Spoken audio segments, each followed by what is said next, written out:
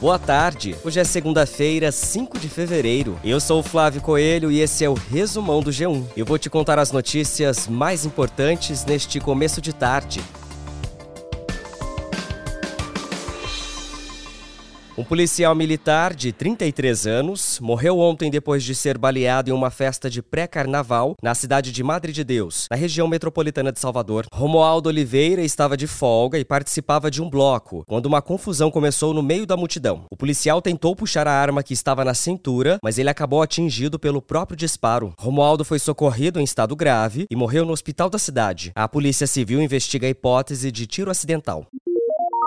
No Rio de Janeiro, a prefeitura decretou estado de emergência em saúde pública por causa da dengue. Hoje, a ministra da Saúde, Nízia Trindade, inaugurou o primeiro polo de atendimento para pacientes com a doença na cidade. Ao todo, serão 10 unidades espalhadas pelo Rio. O estado do Rio de Janeiro registrou mais de 17.500 casos de dengue apenas no mês de janeiro deste ano. O número é 12 vezes maior que o registrado em janeiro do ano passado, com 1.441 casos. O Ministério do Desenvolvimento e Assistência Social disse hoje que pretende revisar neste ano os dados de 7 milhões de famílias que fazem parte do programa Bolsa Família. O objetivo principal, de acordo com o governo, é evitar que pessoas recebam o benefício de forma irregular e garantir que aqueles que realmente necessitam tenham acesso. Recentemente, mais de 1.700.000 famílias unipessoais, ou seja, composta por apenas uma pessoa, foram identificadas recebendo o benefício de maneira irregular e foram retiradas do programa. Além disso, está sendo feita uma revisão de renda com o cruzamento de informações do CAD único com outras bases do governo para atualizar o rendimento das pessoas que solicitam o benefício.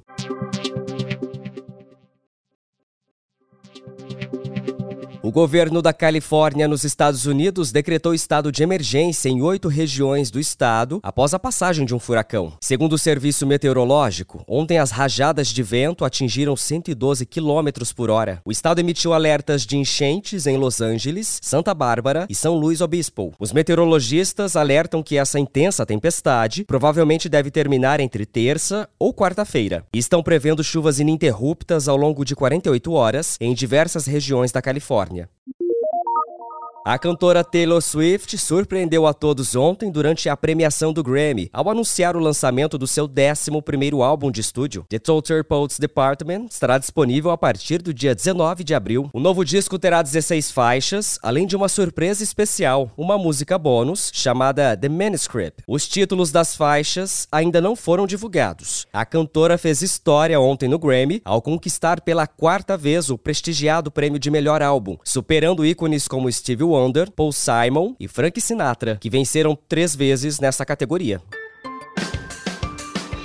O resumão diário tá no ar de segunda a sexta no G1, no Globoplay, na playlist Caminho Diário do Spotify e também nos demais tocadores. Logo mais à noite você continua acompanhando as notícias com o resumão do Jornal Nacional. Eu fico por aqui. Até mais!